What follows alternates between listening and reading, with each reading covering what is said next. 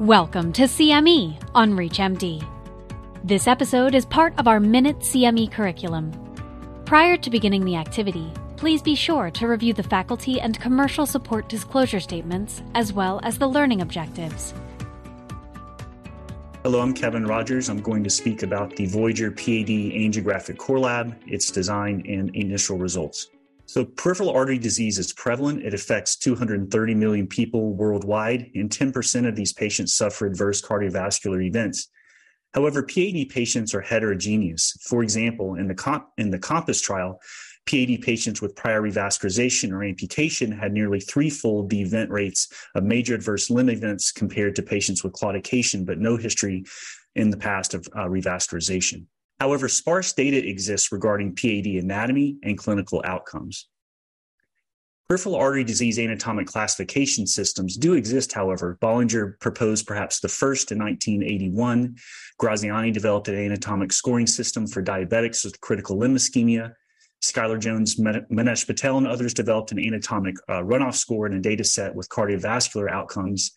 There's the more commonly referred to TASC classification, and there's the more recent GLASS score for CLI. But these current anatomic scores are based on expert opinion, or they're from data sets without associations with limb-specific outcomes. The VOYAGER-PAD trial randomized 6,564 patients with symptomatic lower extremity peripheral artery disease undergoing peripheral revascularization. Eligibility for Voyager included having imaging evidence of occlusive peripheral artery disease. So a lot of effort was put forth to obtain angiograms from these patients who were included in Voyager with the purpose of creating a core lab. And as part of a randomized trial, independent adjudication of limb-specific events were available for analysis and correlation with anatomy. This is the overall schema of the VOYAGER-PAD Angiographic Core Lab. Anatomic and flow characteristics across 16 anatomic segments from 2,646 angiograms in the Core Lab database were collected. The objectives of the Core Lab were to look at these anatomic and flow characteristics and their association with longitudinal major adverse limb events, major adverse cardiovascular events, and patient-reported outcomes.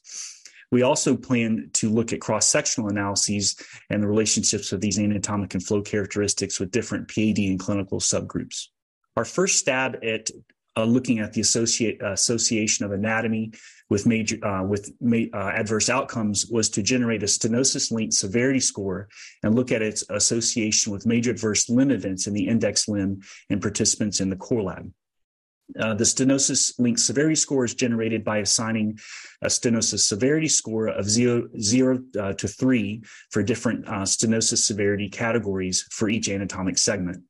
And similarly, we assigned a link severity score of 1 to 3 across different categories of link severity. For each segment, we then multiplied the stenosis severity score times the link severity score to generate a stenosis length score product, which were then summed across all segments to generate a stenosis length severity score for the entire limb. We divided these scores into tertiles, and as tertiles increased, patients tended to be older and were more likely to be Black or have diabetes.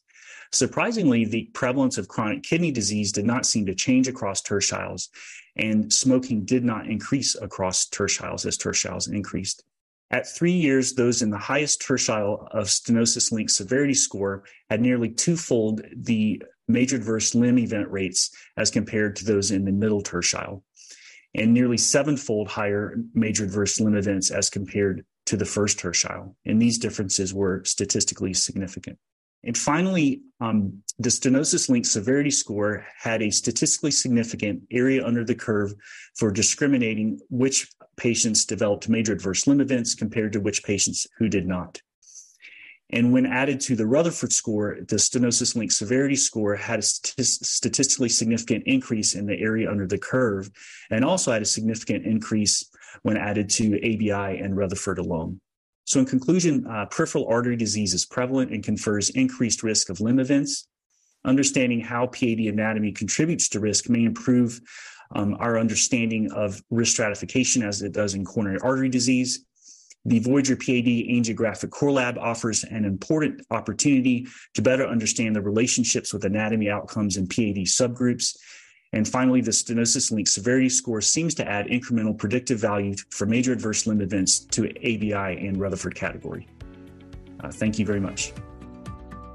You've been listening to CME on ReachMD.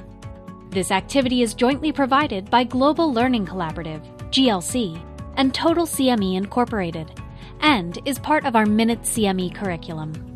To receive your free CME credit or to download this activity, go to reachmd.com/CME. Thank you for listening.